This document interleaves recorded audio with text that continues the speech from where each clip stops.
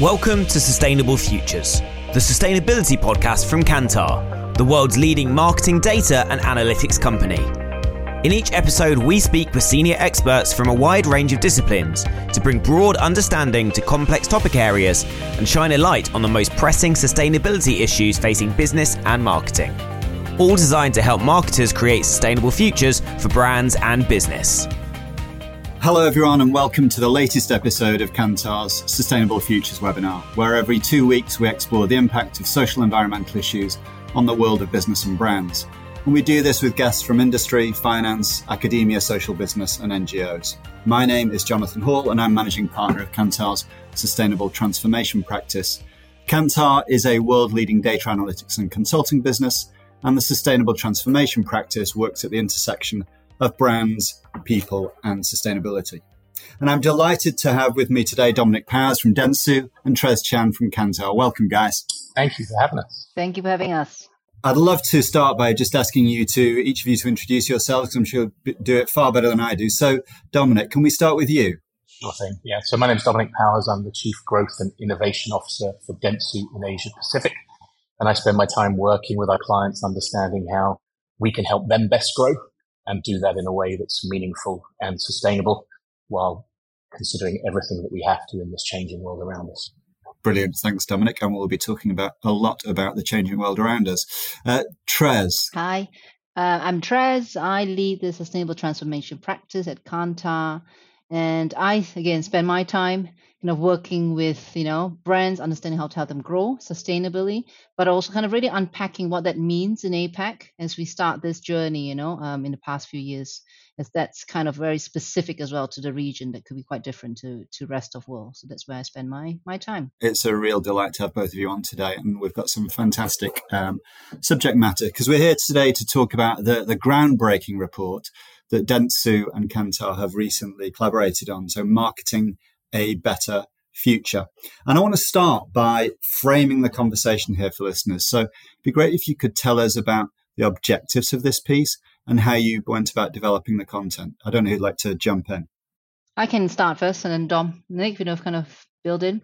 So, as I said, sustainability transformation is not a recent topic, right? But I think during the pandemic, it has completely accelerated from a consumer perspective. We've seen a lot of kind of coverage around that. But at the same time, there's still kind of a bit of unknown in terms of how to transition and what does it mean for the region, and that's where conversation started between Dentsu and Kantar, because I think both of us, we've got, our own sustainability practices. We need to help, brands grow in this space, sustainability and profitably, right? And with that, that's where, marketing a better future really study was the partnership started. And that's really kind of understanding what does it mean for APAC, right? We know that it's a subject, as a topic that's absolutely critical, but how does it manifest differently? What does it mean for us to kind of do that in the region? And that was why we kind of did the study together, and that's really anchored in understanding marketeers' challenges in the region. So we spoke to over 70 marketeers through a survey that we've done, and also kind of conducted in-depth interviews with them, but all off the basis of a lot of extensive knowledge that Dentsu and Kantar both had already based on existing, studies around sustainability. So that's where I started, and hope from there we can provide some thoughts around how we move forward with this. Dom, do you want to build on this? Yeah, I think there's just one thing I'd like to add, because I think it's really interesting how it did come about. The genesis of this project goes back to early 2020, in fact, and we originally set out to paint this picture of what corporate sustainability looks like in the Asia Pacific region. And when we finally fielded it, as you said, Trez, there were 70 marketers that we interviewed and also corporate execs that were surveyed, we found that it didn't actually represent what we'd initially set out to actually show. It showed something very different, and I suppose to some extent alarming. And it showed us that the marketing function itself and the marketing departments were really lagging behind other divisions within their corporations in terms of driving sustainability agenda and what that meant for them. And so I think if we look at that, it's something that set us up to release a pretty groundbreaking piece of research that will show what the challenges are, but we're kind of hopeful it will also allow us to show what the opportunities are. And I think those opportunities are really important because we want this to be that call to action for marketers and brands. When they're thinking about net zero, that's great, but net zero is not enough. It's just a starting point. And I think I say that because if we look at the frame in which we sit at the moment with the United Nations Sustainable Development Goals, which we're all trying to align to, we're not going to hit them until 2065. That's 35 years later than envisaged, and that's just simply too late for humanity and the planet. And so I hope this can show why marketing really must lead the new wave of corporate sustainable transformation. We have the right and we have the obligation to do that. Great. That's a fabulous setup. Thank you so much, both. And so, Dominic, you were just talking there about these unlooked for findings, some very significant implications for marketing, but also opportunities for marketeers. So it would be great now to turn to go the next level down now and really talk about those big headlines that are coming out of the work beneath that major finding that hit you between the eyes. Yeah, and I suppose it's one big headline that's connected, and it's that we've discovered what we're calling these dual disconnects, the consumer intention action gap and the organizational intention action gap. And I suppose I should start by explaining what this actually means. And an intention action gap or a value action gap occurs when people or organizations act in a way that contradicts or fails to support their values. And so we've discovered these dual disconnects. And maybe I'll just touch on the consumer one first and then just touch on the organizational one after. What was really interesting when we overlaid some of the consumer research we've done in 2021 with this field research that we used for this report, 98% of consumers in APAC say they are prepared to take more action to live a sustainable life. And 89% of them would stop using a product or service if they knew it damaged the environment. But on the flip side of that, only 17% of consumers are actively changing the way they live. So they have these values, they have these beliefs, but they're not actually acting on it. And I think this is really important as we look at this as marketers and look at our role, because when the 6th IPCC assessment report came out in 2021, it called obviously for halving emissions by 2030. And for the first time, it started to talk about demand side mitigation and choice architecture as a component of the solution. So really the influence of consumers. And it went so far as to suggest that wide-scale human behavior change could reduce emissions by between 40 to 70%. Yeah, big bandwidth, but it's being hopeful. And if we think about these demand-side mitigation areas, they fall into basically three areas. Basically changing social norms, so the assumptions that people live by, the habits they have, and how they make their decisions. So whether that's around what food they eat, how much they eat, all those kind of things. The infrastructure, so the design and use of those supporting kind of hard and soft infrastructure that enables changes in individual choices. So how we travel, what's urban planning been putting out into society to allow us to make those choices. And then the end use technology, so uptake of greater tech by individuals for how we power our homes or how we dispose of waste. And so this gap is a major issue, but what it's showing is that marketers really appear to have a challenge when closing that gap. We're not able to influence that change. And I suppose that's the first one. And then I've just gone to frame the second. The organizational gap is very much the same, but for organizations, we have, according to the WFA last year, 80% of marketers see sustainability as being the most important topic in the next 5 years. And 76% perceive it as an opportunity to innovate and create competitive advantage in that process of realizing their sustainability actions. But only 37% have it in their job title or function. So it's that gap again exists from the desires, but are marketers empowered to do it?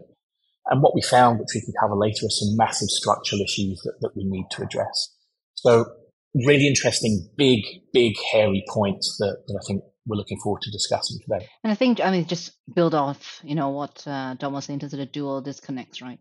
and we'll go into the kind of solutions or potential ways forward. But I think it's the complexity on both ends in a way, because they also, consumers don't understand. They all want to, right? So this whole value action, there's also this level of consumers want to, everybody wants to do good. When it comes to it, I can't do it because actually I don't really understand it, or I don't know whether I'm making progress to it, right? If I'm recycling the one bag, does it really make a difference? And I think if I start looking at a marketeer side, it's probably the same thing, right? I absolutely understand it's critical, but if I'm measured on my short-term KPIs, or KPIs doesn't include that, then am I really making progress? Am I really making contributions? So I think there's reaffirmation that's needed as well on both sides, on both the disconnects that you see, to kind of give that, to kind of move that forward. So I think we can probably apply similar kind of principles, right, on both the consumer side as well as the marketer side to close the gap. But I think at the same time also demonstrates that it is a challenge, but absolutely, an opportunity for marketers to kind of really be in the right position to do that, because they are the ones that help frame that, right, on the consumer and society at large in terms of all those choices that you make on a daily basis. And I guess it's the redefinition of desire in a way, isn't it? Because I guess, marketers have often seen themselves rather glamorously as the architects of desire. But it's, in a sense, it's reframing what desire means in today's society and in the future. Absolutely. And I think that's one that, I think it's one of the biggest tension, I think, that exists across the world. But I think in APEC, I feel that tension is even bigger, where, progress to a certain extent is very linked to consumption, right? In markets in Asia, China, I'm just calling out a few, but a lot of developing markets, even a market like Singapore is a developed market, 50 years of, independence, but it grew rapidly. And it's really about success still is, consumption, right? Even though there's conversations around sustainability. And how do you then, as marketers, have the opportunity to really resolve that tension, to enable people to make those choices where they don't feel that they're trading off to what, is deemed as a marker of progress for themselves and for the people around them. Well, we'll come on to talk about that and the role of marketers shortly. But you talk in the report about sort of four big chapters, if you like. And I'd like to pick those off each in turn. So the first one is why brands aren't focused on the issues that matter today and on what they could do. So it'd be great to hear you go into that for our listeners. Sure. I suppose to that there's two parts, and some of it we cover in the research and the findings, but there's also a framing of that. I think the first is more the reality of now, and really if you think about it, sustainability is not really hip and happening to talk about. Marketers don't want to attach themselves to flooding and massive social impact on human well-being. Brands at the moment are focused, and absolutely rightly, on issues like diversity, equity, and inclusion. And obviously that plays a big role in a lot of the brand stories out there at the moment. And I think that's underpinned by the fact that marketing is obviously predisposed to propagate the narratives of those that have a voice and not necessarily those that are most vulnerable, whose voices aren't necessarily heard on social media or wherever. And so I think as we look at it, it's about selling to the top. But obviously the second part, when we really get deep into the research, is there's no budget.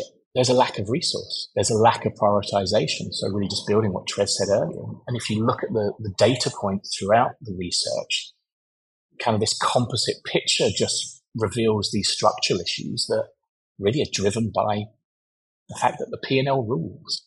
And that's critically important at the moment, and is something that I think we have to undo as marketers, as organizations. And just to pick up on some of those numbers, 25% of the respondents said that internal stakeholders resist the move because the P&L and the bonuses will be challenged. So very much selfish financial drivers. And 32% not clear on the right metrics to measure and how they can show progress. And obviously that's something we can talk later. But if we think about what can be done, what should be done, well, I think in kind of simple terms, we have to make sustainability and the broader impact, obviously, on well-being for all people and planet as the organizing principle of marketing. It absolutely has to be. Marketing departments need to be given that mandate to innovate and push organizations, and not just the marketing and brand story. Because if you really look at it now, it's not about growth and good. These should no longer be two separate agenda items in the boardroom.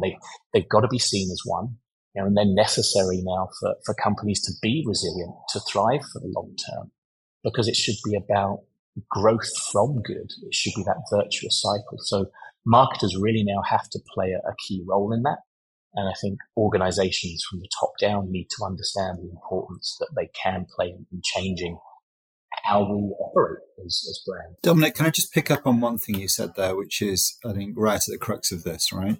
So if I were listening to this and I was skeptical about this whole area, the notion of well-being of people and profit as being the planet as being a key organizing principle, I might wrinkle my nose at, particularly if I was a Milton Friedman advocate. What would you say to people who say, well, actually, these things are polar opposites. You can't, have both a profitable organization and do all of the do good stuff that you're talking about? So I think I would just be very direct and say you can. There are businesses out there now that are born good, and there are businesses out there that are born from the need to address a lot of the sustainable development goals. But take a look at Patagonia, for example. This is an organization that acknowledges that they have to embrace that tension that exists between growth and good. They know that they are a company that needs to generate profit in order to continue the good that they want to do and to continue the massive philanthropic efforts that they undertake that are focused on planet, people, and well-being throughout their entire supply chain. So, to say that it's not possible, I think is to put this bluntly, an uneducated statement. And it is being done now. And there are even smaller companies in Singapore that are born good, that are looking at food sustainability, that are looking at food security, and are growing greens in Singapore and making it a business that's helping Singapore thrive and address sustainability issues. But I think just to cap it off, without sounding too philosophical and large on this, and to paraphrase somebody who'd been looking at this for many years, David Brower, the founder of Friends of the Earth, there is no business to be done on a dead planet. So we cannot just focus on profit above everything else. Yes, we're in the marketing services industry. Yes, we are, I'm an agency. You're obviously on that side as well to support growth of organizations.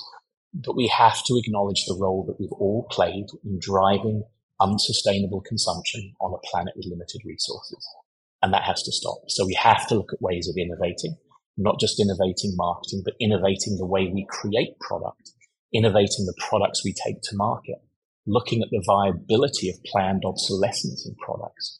So when we look at this all, it's about this systemic change that has to happen, not just from a marketing point of view, but the way that business is done and the way businesses grow, thrive, and survive. And businesses that don't embrace that, I'm afraid, don't have much of a future, because consumers will make the choice with their wallets. And while we have that intention, the value and action gap, change is coming, and we have to be part of that. The next big area that you talk about in the report is the importance of leadership. So you've been talking about structural issues, but this notion of leadership and setting, influencing sustainable behaviors as a key corporate goal. I'd love for you to unpack that for us. I think from leadership, one is having that vision and the boldness, right? I think I'll start on the softer stuff. So I thought a lot about KPIs and structural change, right? But I think it's important for business as a leader, as a CEO, the head of the company, kind of really bring that clarity to that passion, right? And that singularity to the organization, bring them across, because I think we talk about the disconnects between the consumers and the marketeers, but I think even within the organizations, they are still operating very much in silos. So if the leadership can actually really organize around that, I think that would be one way forward. I think the other thing is boldness, no? So just now we touched on the topic of, will you survive? Is it possible to do, profit, planet, and well-being? And we already seen businesses do it, but that takes courage and that takes boldness, right? The ones that we talk about, Patagonia, the Singapore examples, Tony Chocolonely, all these are, people were doing all this way before others were even really talking about it, as extensively as we do today. But as you take that boldness out and with that ambition, I think you drive that passion through the organization. I think is the side that I don't think we talk as much, and I think that's critical as a leadership. But I think that coupled with then KPIs, where you then build by function, translating that into what marketeers really need to do to kind of really contribute to that singular, goal. And then across functions, I think will be one kind of critical thing to really start seeing that progress within businesses. Yeah, and I think that's spot on, Trez. The only thing I'd add to that is when you think about leadership and how they set the direction, that behavior change that we need internally and externally has to be an organizational goal. It has to be something that everybody can align behind internally. They have to change their own behaviors. They have to change the way they think. They have to change the way they act, the products and services they launch. But then as an empowered group of marketers within an organization, that behavior change of the consumer also has to be an organizational goal for them. So that does take that bravery and the courage that you talk about, because that's when you have that tension between the P&L and doing what's good and what's necessary. And I suppose that's the piece where conversations have to start at the C-suite. And this is something Dentsu is now doing in terms of the programs we're taking to market, particularly through our Dentsu Good initiative. We're helping organizations through what we're calling our canopy approach, how they can align financial KPIs with non-financial KPIs that they then have to track, monitor, that are basically driving that change. And that's where the courage will start. And more organizations, hopefully, in the months and years to come, will be making sure they have those KPIs alongside the financial ones. And I think when you say that, I think culture is probably the built up with them, which is culture change. Right? Through that, you'll see culture change as well, which is where you start building a movement, right? So you put, from the leadership, you're driving that KPIs, that's organizing people around the same goal. But I think with that boldness that you demonstrate, I think it also creates a different kind of culture where it also goes bottoms up. You almost create grassroots kind of activity, right, in the organization that then can also spark, I think, innovation. Because sometimes innovation can come from all places. And if you start having that, that's where the spark of creativity can really be, come through, because people are energized and excited, by that. And that's where the probably more intangible, that you won't see immediately, but with time, that is where I think you'll see one of the more successful businesses really kind of driving through the transformation. Yeah, I was just going to add to that. Innovation, we've discussed this separately at length. I think within an organization, you've also got to not just encourage innovation, but mandate it. That innovation, again, has to be part of those organizational goals, because if innovation is left as a second job that you have on the side and is not key to what you're doing, we're not going to hit the goals even by 2065. So that innovation piece tied with the behavioral change is critical. And it's bringing that all together in a formula that companies can get behind. As you said, the grassroots can get behind once they see it's been taken seriously and they know they've got to work on it, and it's going to be the foundation of their future growth and future survival as an organization. I think communities within organizations and externally will find that liberating, and they'll know they can have agency. They know they can make change, and that's what we really need. It's interesting, isn't it? We're living in an era of disruption, and even those organisations which wouldn't necessarily be sympathetic to some of the arguments that we're making today would actually benefit from enlightened self-interest, because I think we are, since what the economists called the end of the Great Moderation in 2008, we have been increasingly living in a world of disruption, and the climate catastrophe will only accelerate that. That will be the biggest driver of change, as you guys have been talking about. And so in order to be able to build a resilient business, they need to embrace the sorts of change that you guys are describing and manage the risk, but also, I think, look to the opportunity and mandate innovation to really capture that opportunity that you're describing. So let's talk about behavior change. You've both been talking about that a lot, both from a consumer and a corporate perspective. Again, can we just go into that a bit more and understand how we can measure our success in driving behavior change? So, we talk about it, but I think that it is really kind of anchored into, different kind of levers that we can look at, right? So I think the first thing is important is to have understanding, I think, for organizations, so having clarity from the top. But if you are then having a specific thing you're trying to drive for a company, having that clarity what that is, and then unpacking those issues in terms of what we call at Kantar fuels and frictions. So know what's stopping that. It could be psychological, it could be, peer pressure, social values. Understanding that layer as well as motivators is that's where you can start kind of designing kind of interventions to solve that. So I think if you keep it at a high level, which I think a lot of, at least through observation, right? A lot of companies are keeping that at high level. I want to kind of drive more recyclability or reduction of waste, but without knowing what's actually stopping people, incentivizing people, then I think it's very hard for that progress to kind of really take forward. I agree, and I think knowing obviously where to focus those innovation efforts is tricky, and obviously measuring them even more so. So, just to start in simple terms, map your carbon footprint and understand the impact you currently have at business, and how can you prioritize innovation around your complete business supply chain to reduce that footprint. And I think for Asian companies, if you look beyond the large MNCs, some of them are struggling with that. They don't know where to start, and helping them where to start, helping them to know what to measure it, how to be accurate, how to report against it is very important. But I think if we look at where we do start that innovation, I think doing it in the areas that kind of best answers the consumer needs and wants, so almost an outside-in approach as opposed to focusing on the push side of it. And that can really ensure that what we deliver does drive growth because it aligns with obviously consumer needs. And I think with that approach, what you're also going to see as an organization, you're going to start to see new opportunities that you perhaps didn't know existed because you'd never focused in that area. And so this really means about kind of reframing the entire market in which a brand operates and considering the right they have to play in a wider set of categories. And I think as we start to drive the behavior change, as we start to look at what consumer wants, we may find traditional companies of today that we know and love or know and hate might start actually moving into different areas that are driving growth from good. And I think that's important. But obviously, when we look at measurement, the important thing is horizon and timeframes. And I think while that measurement's important, we've got to give the marketing teams, the innovation teams, the space and an adequate horizon to experiment. And I think that's important because when you're bringing kind of consumer-informed innovation to market, you've got to be able to try. You've got to be able to fail. You've got to be able to iterate.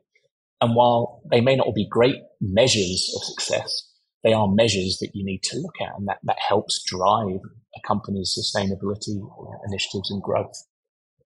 But I think the biggest thing is not to wait. We've got to start now. We've got to start supporting innovation in communications and at the campaign level, equipping the marketing functions with the skills, the tools, the capabilities to build really informed messaging and campaigns that drives a brain print with a consumer that then nudges and changes behavior through all the triggers that we have across the customer lifecycle.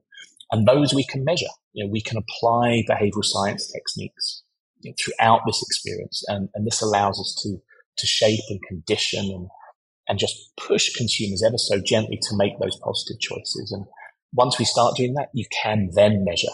You can then see the results. But the horizon has to be long enough. And I say that knowing that we don't have much time, but we need to make sure those horizons are long enough to allow us to show progress. And if we can test it, we can measure it. And as long as we can show that progress, that's the important thing. And I think I'll just build on the behavior change in terms of, I absolutely agree on it'll take time. We need to give that time, right? But also looking at differently, not always just in the context of the brand's progress for the brand, because it is an ecosystem, right? If you talk about systemic change, it's around how you're making change perhaps as an industry or, partnerships that you built. So then how do you measure that change, right? And that's another way to look at it, because you could be making progress not in the traditional way you're thinking right now, which is, uplift in certain sales, but actually it could be kind of longer term actually behaviors and what people do in a daily life that will then trickle back down to your brand, the consumption of your brand. So I think that's also an important thing to think about as we think about measurement. I just want to build on the behavior change. I think it's absolutely critical to understand the detail, what is it you focus on, but also kind of just is demystify a bit. There's actually a structure It is really human psychology, right? So knowing that, even there's a new space we're going into, marketers shouldn't feel like, oh my God, it's completely a different field. But actually, you're just taking a structure, a framework out there and applying that lens of, trying to use that to kind of get to somewhere completely disruptive and different. So just making sure that people feel confident that there's something there that they can work with that will provide that roadmap. I think that's really important, because both of you have been talking about how there are things which marketers should be familiar with. So the notion of consumer centricity and putting consumer needs at the heart, because these are things which are going to shape society. And then, as you were just saying then, Trez, the idea that, you're understanding consumers' needs across the consumer experience journey and how you can unlock and accelerate certain types of behavior. So these are things which marketers are familiar with. And can build off. It's not entirely alien. Well, thank you both for that. So the fourth big area, and I guess this is certainly one of the big four, marketers' integral role to play in this, and just how the industry sees itself and its opportunity to normalize the values. You've both talked about how these are values which are changing, which are shaping the future of society. But we also know that there are large portions of society, people in leadership positions, through to what one might call laggards in terms of their behaviours, who actually, for whom these values are challenging. So it'd be great to hear you talk a bit about this and talk about the cultural aspects to this challenge. So I think we should not underestimate the role that marketers have to play. We are the generational change agents who have a massive responsibility to drive that better future. And we have to grasp that. It's time now to embed purpose across everything we do, but obviously still have that lens on commercial growth so it can still fund it. And so I think every brand needs to think really innovatively how to evolve those models.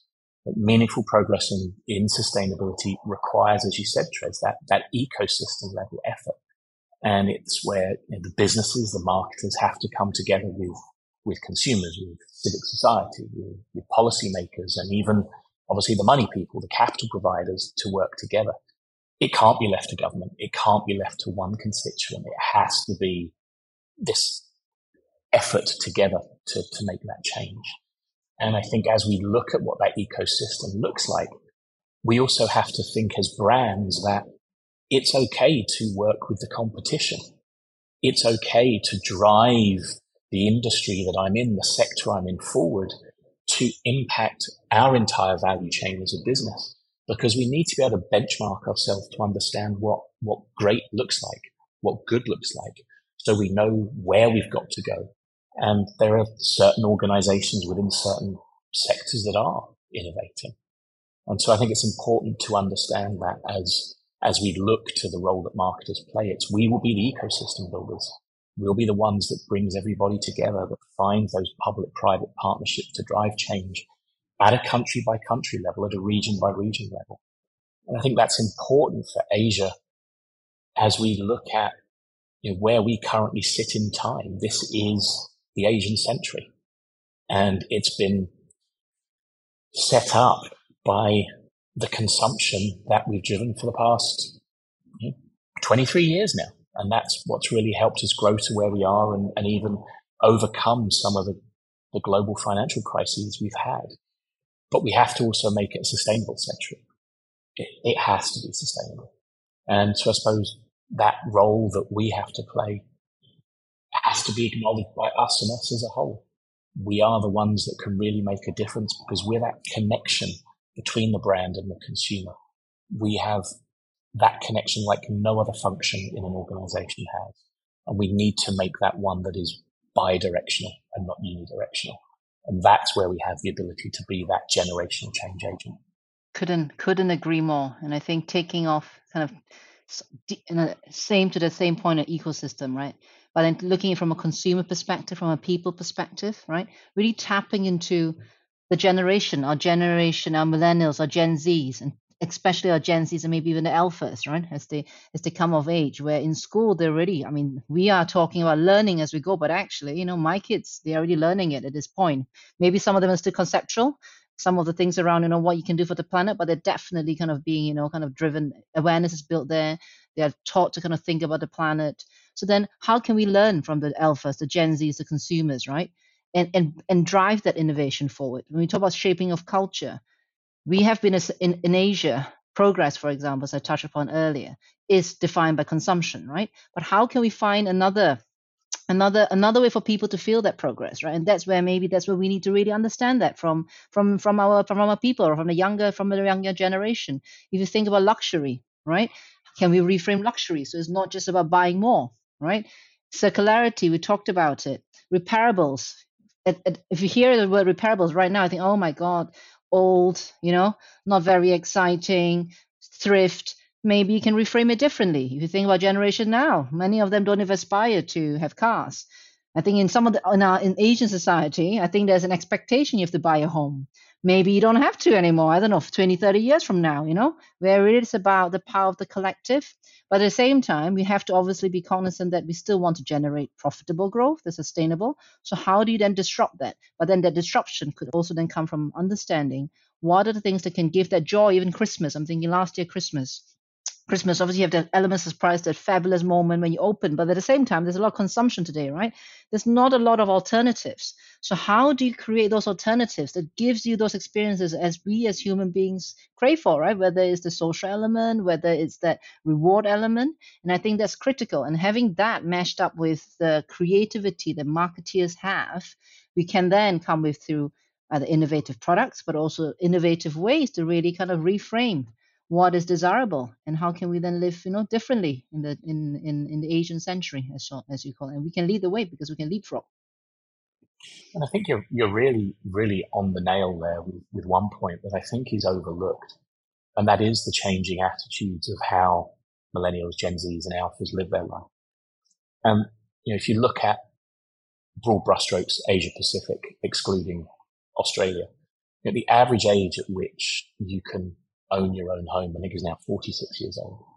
And that's obviously a massive generational shift. And that is actually pushing people away from owning. Okay, that's one thing. It's a societal change. But then think of the impact that has potentially on white and black goods companies. So you have a generation of consumers who no longer need to buy the white goods themselves. The landlord has to provide them.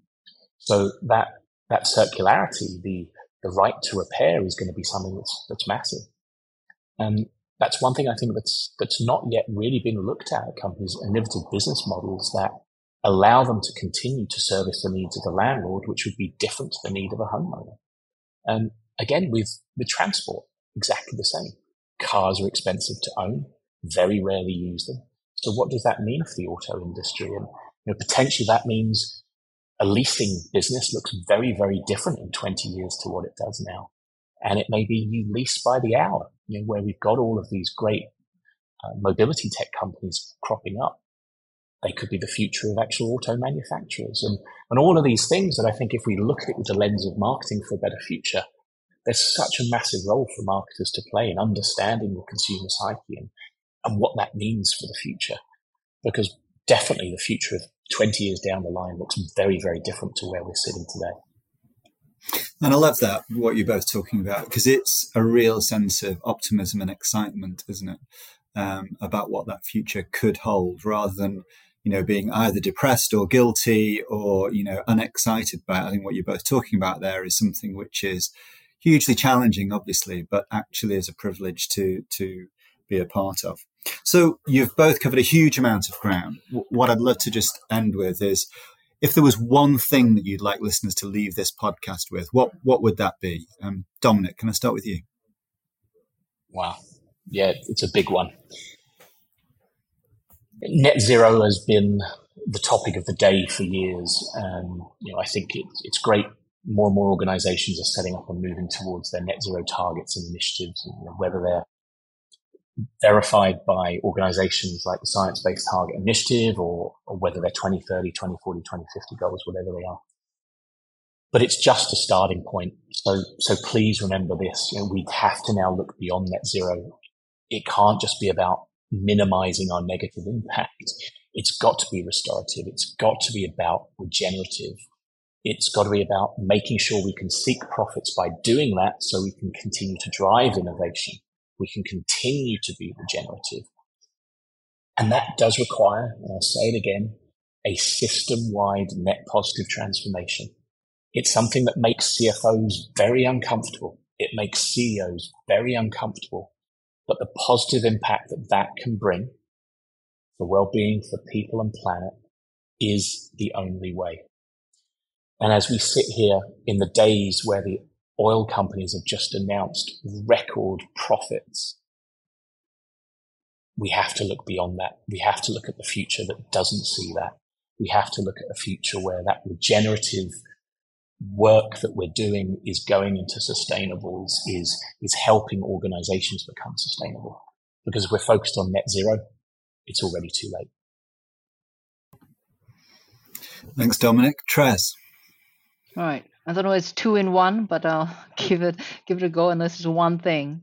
I mean, we talked about that boldness, right? The creativity, innovation. So absolutely marketers to take that and kind of acknowledge the opportunity that's there, but to really think about how can they create innovations or alternative business models that also mainstream sustainable options. We haven't really talked about that yet. But I think it's not just about premium, a certain segment. It's solutions that are mainstreaming so that it becomes part and parcel of everyday life. Like, 20, 30 years from now will be completely different. But also as part of the business model, it actually allows us to kind of solve for social inequalities in this region, in many markets of this region in APAC. Through this new business model, there might be new economies that come up from it, right? From some examples you talked about, refurbishment, whether it's mobility, whether it's clothes, or whether it's food. There will be completely new economies and new jobs, and hopefully close that the social kind of a gap that we've been seeing opening over the past few years as well. So that's what I hope to see. Well, look, thank you both so much. We've covered a huge amount of ground, and I think we're going to have to come back to this topic and this report, because I know we've really only just scratched the surface. So really appreciate you taking the time. I mean, I'd encourage everyone to go and look at this report. Dominic talked about the unlooked for findings that we've had, and this really encapsulation in the notion of the dual disconnect between consumer intention action gap and the corporate intention action gap. And then once we started to drive further down into the detail, that the structural issues that corporates are facing and that need to be overcome, the fact that leadership needs to be bold and remove silos, mandate innovation in a world of huge opportunity as well as huge risk, of course, that actually we could hold on to alignment around the consumer and start to accelerate the fuels and unblock those frictions for them to achieve the behavior change that we're talking about, so that marketeers can become the generational change agents that I think everyone is very excited by, and particularly in, as you guys say, in your part of the world, in the Asian century. So thank you so much for joining today. Thank you for having us. Thank you. You've been listening to Sustainable Futures, a podcast from Kantar. For all episodes and more information, visit kantar.com. If you enjoyed this, please leave us a rating and a review, and subscribe on your favourite podcast app so you never miss an episode.